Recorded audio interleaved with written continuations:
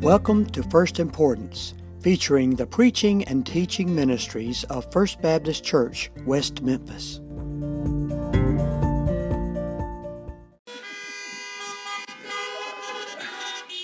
If you have your Bibles, would you turn with me to Nehemiah chapter 6? We'll be looking today in verse 15, Nehemiah chapter 6, and verses 15 through 19. Nehemiah 6, verses 15 through 19. I struggle in my household to be someone who finishes a project. No solo amen, Sarah, right now. I struggle to finish the projects in my house. I start one, I lose interest. I'm going to have to turn my head different ways as the wind blows so you're not having that problem in your vehicles.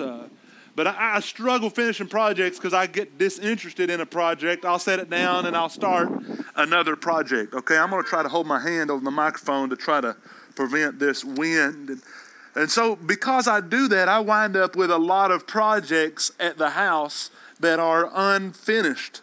I wind up with a lot of projects that still need to be done. And I think that a lot of us are like that. We start something and then we either don't finish or we do not have the capability of finishing. And what I want to speak to you about today is on the subject and on the title, He Finishes What He Starts. He finishes what He starts.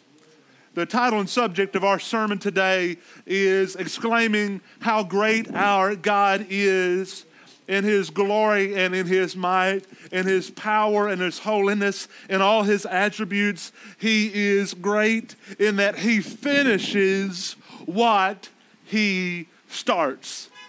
He has that ability. He has that power. He has that promise. Our God is a God who finishes what He starts. And we'll see that exemplified today in the book of Nehemiah in chapter 6 in verses 15 through 19. Follow along with me as I read to you God's holy word. In verse 15, so the wall was finished on the 25th day of the month of Elul in 52 days. And when all our enemies heard of it, all the nations around us were afraid and felt greatly in their own esteem. For they perceived that this work had been accomplished with the help of our God. Moreover, in those days, the nobles of Judah sent many letters to Tobiah, and Tobiah's letters came to them. For many in Judah were bound by oath to him, because he was the son-in-law of Shechaniah, the son of Arah, and his son Jehonan, and had taken the daughter of Meshullam, the son of Berechiah, as his wife. Also they spoke of his good deeds in my presence and reported my words to him.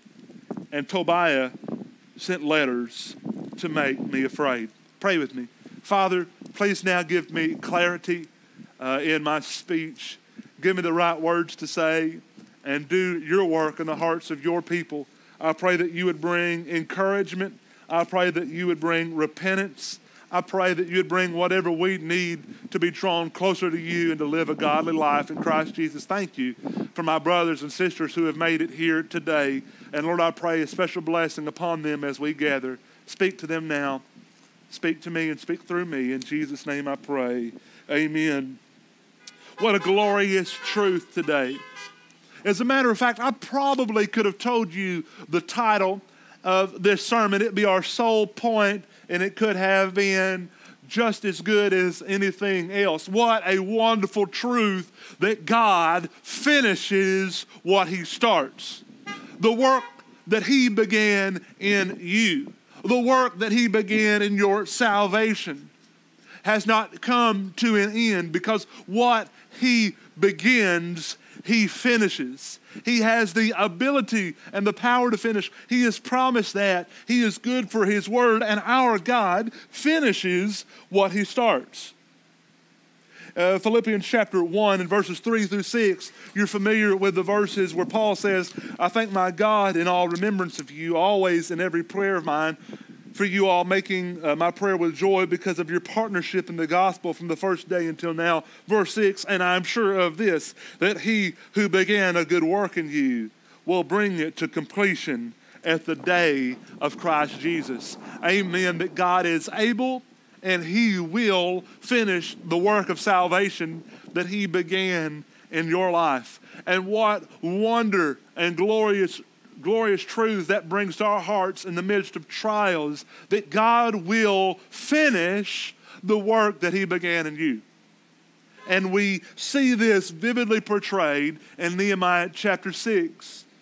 I want you to observe with me now 3 ways in which we see how God accomplishes what He begins. I want us to see 3 aspects from our text today. In verse 15, I want you to see the victory. Look again with me in that verse 15. So the wall was finished on the 25th day. So the wall was finished. I want you to notice with me, first of all, the victory. The victory that God provides. Just 52 days earlier, Nehemiah and his band of misfits, his band of people who did not have any idea how to construct a wall, who had been perfumers and who had been goldsmiths and had had all kinds of professions under the sun, poor people, the rich people, all of them had gathered together 52 days ago and had begun the work on the wall. They had begun to repair anywhere between 2 to 4 miles of wall that would have been very high, that would have been very thick walls. They have excavated portions of a tower that they believe belonged to this era. It's a massive tower, much larger than anything that we can do. And it's amazing to think that they finished this in 52 days. God didn't just assemble the bricks together, but the people all gathered together, and in 52 days, they completed this project. It's unreal to me that that's a possibility. Ever since we began renovations here at the church, and as we look at long-term renovations to our facilities, there's one thing that I have learned, that my timetable and the timetable of the contractors who are around us are never the same. It is perhaps an even greater miracle now that I have gone through some of these times to observe that in 52 days, this wall was complete. There was victory. There was victory for the people of Israel. You know, about 1 year ago now, my son and my family experienced the first ever experience with sports in the family. Bo began playing soccer. Oh, he's my little soccer star. He plays so well. And if he's listening right now, Bo, Daddy's so proud of you. The way that you play soccer was so good last year. And, in these soccer games, the Boys and Girls Club, they don't keep score. But Daddy does. Daddy keeps score. Daddy wants to know how badly we won or how badly we lost. And so one day they had played really hard, and Bo's team lost. Okay, They didn't advertise that because there was only a few people keeping score. I was one of those people. And so Bo came off the field and he was kind of sad. And I said, "What's wrong, buddy?" He said, "We lost." I said, "Yeah." And he started to cry. And in the family, we had started to talk about, well, it's okay. It's okay to lose. I said, no, Mama, there's no such thing as a good loser. There's a such thing as a good sport. But there's no such thing as a good loser. Son, we learn from our mistakes. We learn from what we do in sports. We want to do better. We want to be better. You can be a good sport. Being a good sport is when you lose, you still respect the other team. You respect the hard effort. You take lessons from what you learn and you move on. But that day I tried to teach Bo that there is something to be said for victory. We want to win. And here we see that when God is in a work and when we see that this wonderful attribute of His, that He finishes what He starts, we see that God's people receive the victory. Not everyone will receive the victory. God's people will receive the victory. Our God is a God who finishes what He starts. And taking hold of that promise, we can know that that is a victory for us. His victories are our victories. Romans chapter 8, verses 31 through 32 tells us this. What then shall we say to these things? If God is for us, then who can be against us? In 1 Corinthians in chapter 15, in verses 51 through 57, Paul, when telling of what is to come at the end of time, he says, "Behold, I tell you a great mystery. We shall not all sleep, but we shall all be changed. In a moment, in the twinkling of an eye, at the last trumpet, for the trumpet will sound, and the dead will be raised imperishable, and we shall be changed.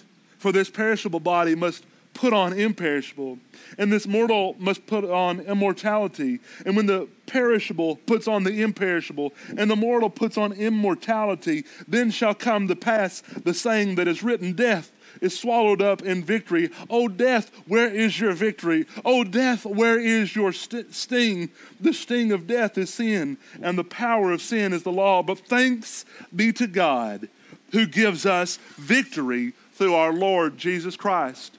You see, the people of Israel did not experience victory by the completion of that wall based upon their ability, but they had victory based upon the work of the Lord. And the same goes for us. We don't have victory based upon the bricks that we've built behind us, the good works that we have accomplished. Those are nothing. We have victory only through Jesus. We have victory only through his name. But not only do we see the channel of this victory, that is through Jesus, it's for believers only, but you see the certainty of this victory. When God has began a good work, he will complete that work, and so that means there is certainty to our victory. You may be sitting in difficult times now, and you wonder if things will ever get better. Friends, I got news for you. If you have repented of your sins and called upon the name of Jesus as your Lord, if you have been reborn, you have been born again, you can take certain, one thing for sure, that you are going to be victorious because Jesus is victorious. It's certain. John 16:33, Jesus says, "I have said these things to you that in me you may have peace. In this world you will have tribulation." You experienced that. You and I feel that. But take heart, I have overcome the world.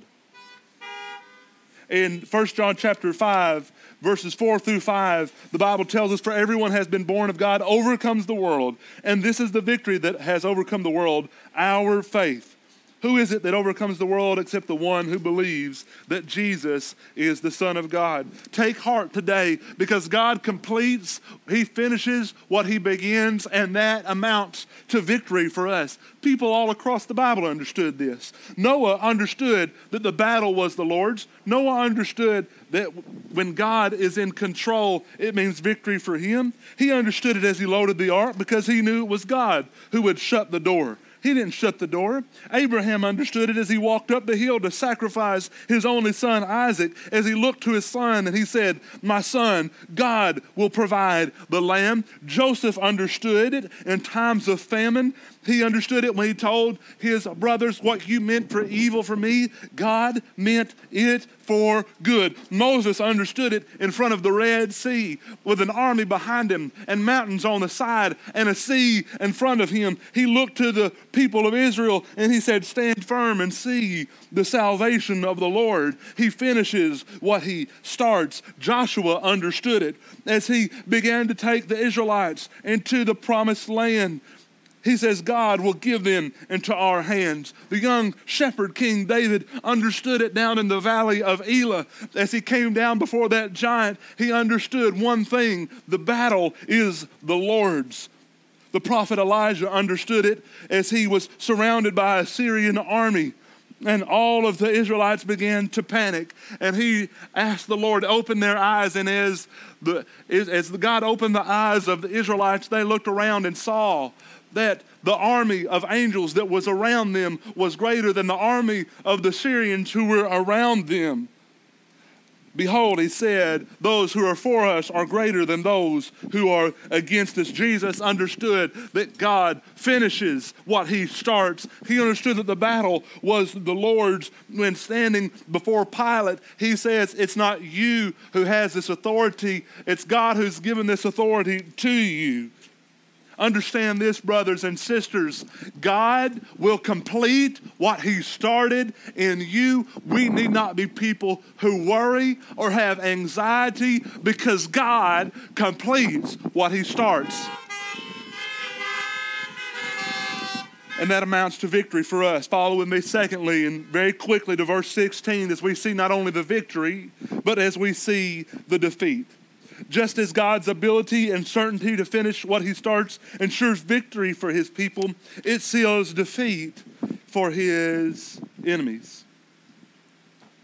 When all of Nehemiah's contemporaries, all the nations surrounding him, heard what God had done, they were gripped by fear, humility, and awe. Let's look in verse 16 together, and we'll see the fear, the humility, and awe. Look in verse 16, and when all our enemies heard of it, the nations around us were afraid. You know, I've had a lot of people talk to me during this time of our testing, during this time of our pressing and our trials. They've asked if it's okay to be afraid. Listen, brothers and sisters, you're going to combat fear as long as you have flesh. But it's not okay to be afraid. Why? Because fear is for failures. Fear is for those who are not the Lord's. The Lord has promised us victory. But those who are not His, their defeat is sure. This wall was completed, and their enemies of Israel became greatly afraid. They had great fear. Fear fell upon them. It gripped them. Why? Because in 52 days, they were to accomplish something. Despite all of the opposition, despite all of their inabilities, they were able to accomplish something that had never been done before. And fear gripped their heart. Why? Because they knew that Israel was God's people. And they knew that if that meant that they were God's people, then those who came in opposition to them were also God's enemies. There's great fear for those who are already defeated. You know, as you think about all the temptations that you come to in life, you think about the sicknesses that have ravaged your family, the members that you have said goodbye to within the last year and the last few years, and you begin to mourn and you begin to feel defeat. I want you to take to your heart Revelation chapter 21, verses 1 through 3 and 7 through 10, where the Bible says of a day that is coming, there's some certainties of something that will happen.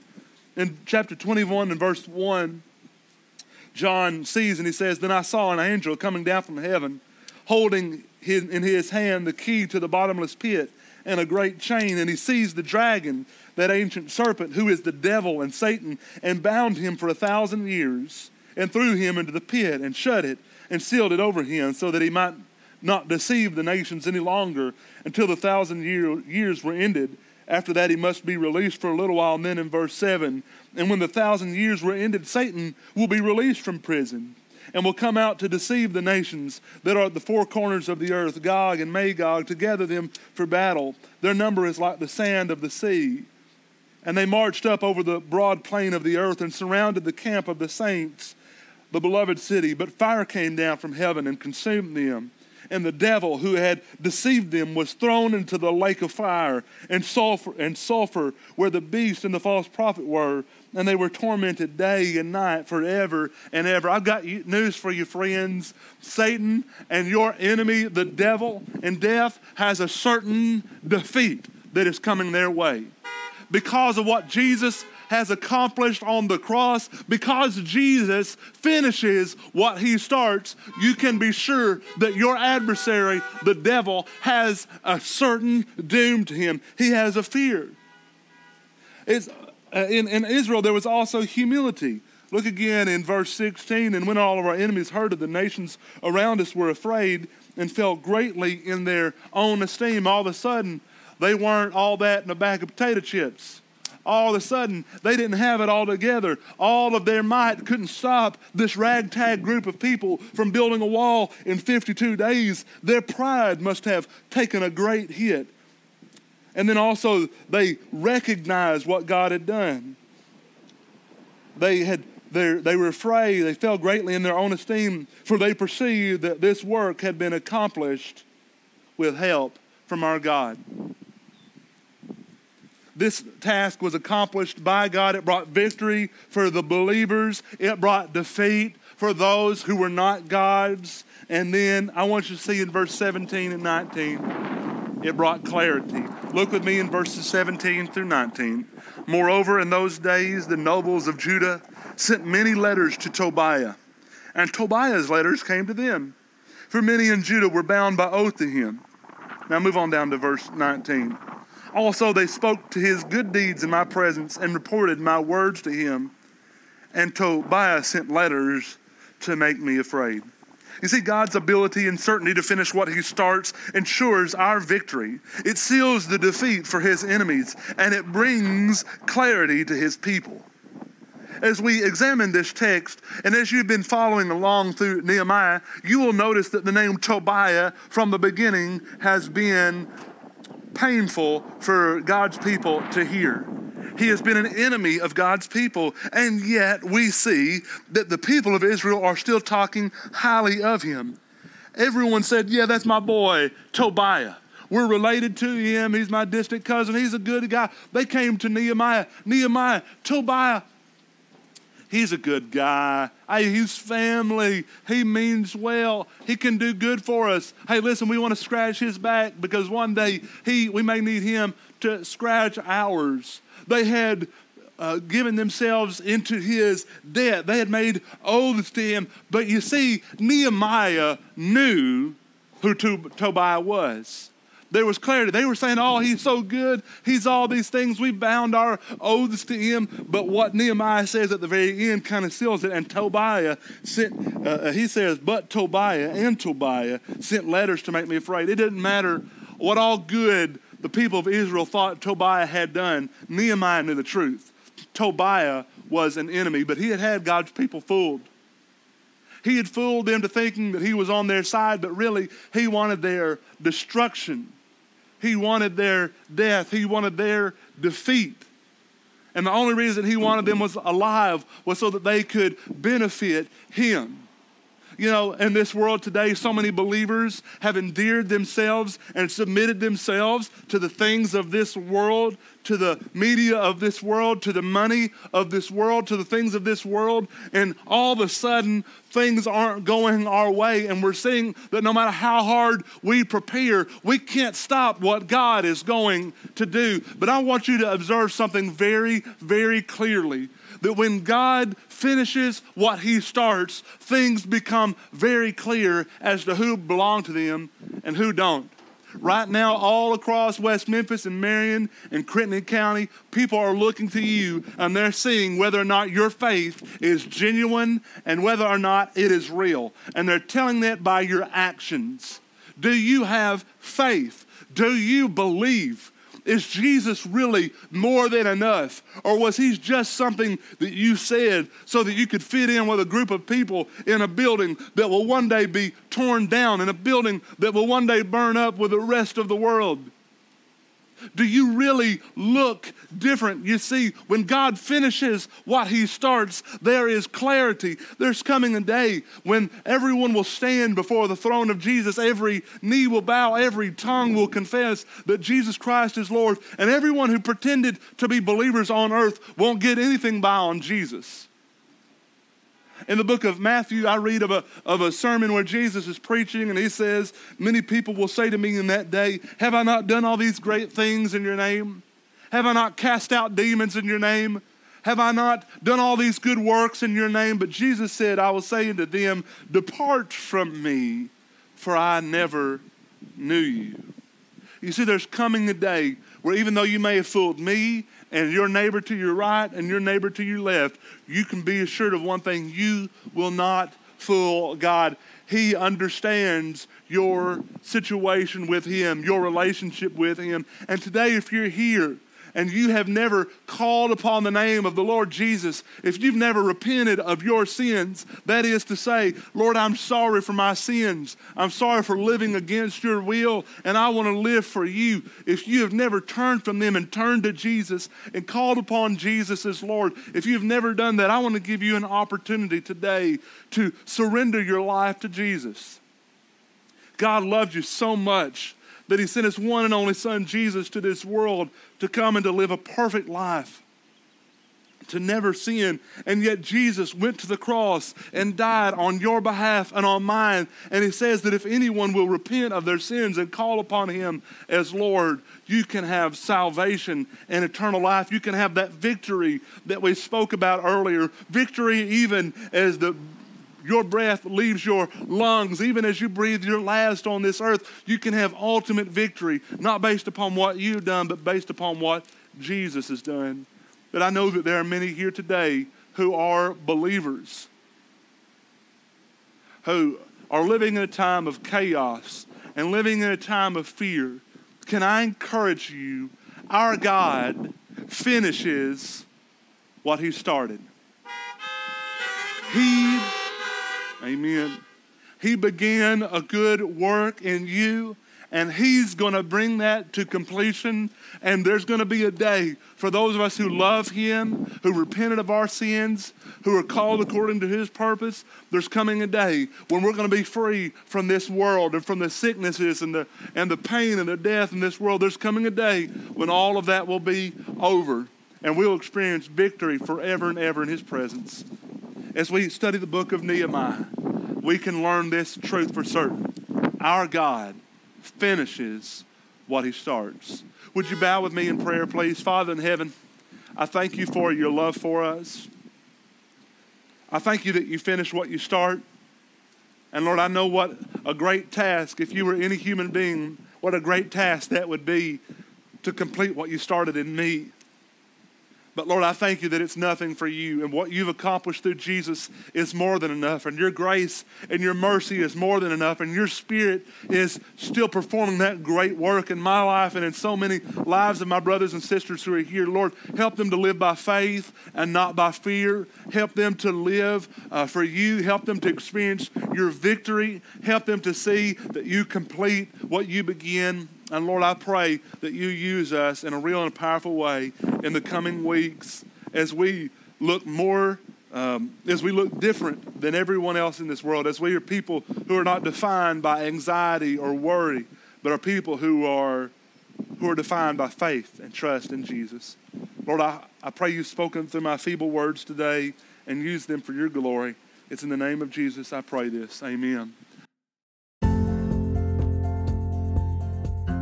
Thanks for joining us for this episode of First Importance. You're invited to check out our other sermons on this channel, and if you're in the West Memphis area, to join us for our Sunday worship at 10:45 a.m.